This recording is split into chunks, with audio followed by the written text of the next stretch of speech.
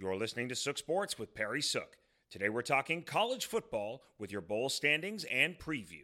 This is your Sook Sports Minute.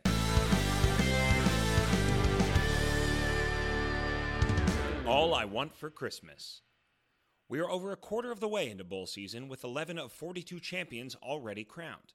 The group of five has been battling all week with the Mountain West leading the way at 4-0.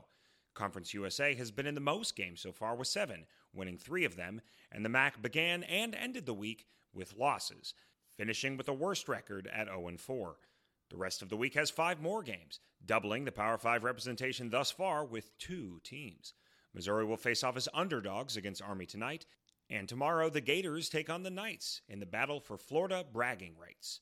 Also tomorrow, North Texas will try to keep the MAC winless as they look to upset Miami of Ohio. The week ends with Memphis' vacation, featuring a matchup with Hawaii on Friday. And the MAC will be looking for a win under the Christmas tree when Ball State and Georgia State square off in the Camellia Bowl.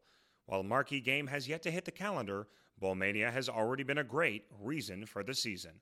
This is your Sook Sports Minute.